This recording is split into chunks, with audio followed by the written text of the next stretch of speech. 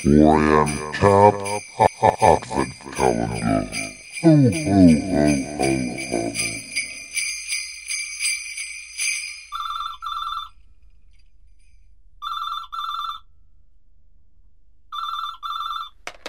Hello?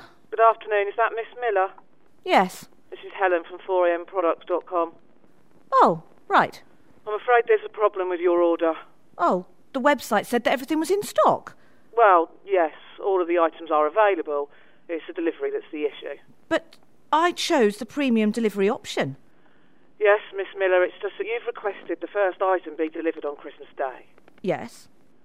Well, we don't actually deliver during the holiday period.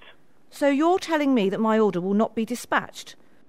Well, we can deliver all the items, but we can't guarantee they arrive on the specific dates that you've requested. This is not acceptable. So I might suggest it would actually work out cheaper to dispatch all the items together. I made this order in good faith, and now you're telling me that you can't deliver. Literally.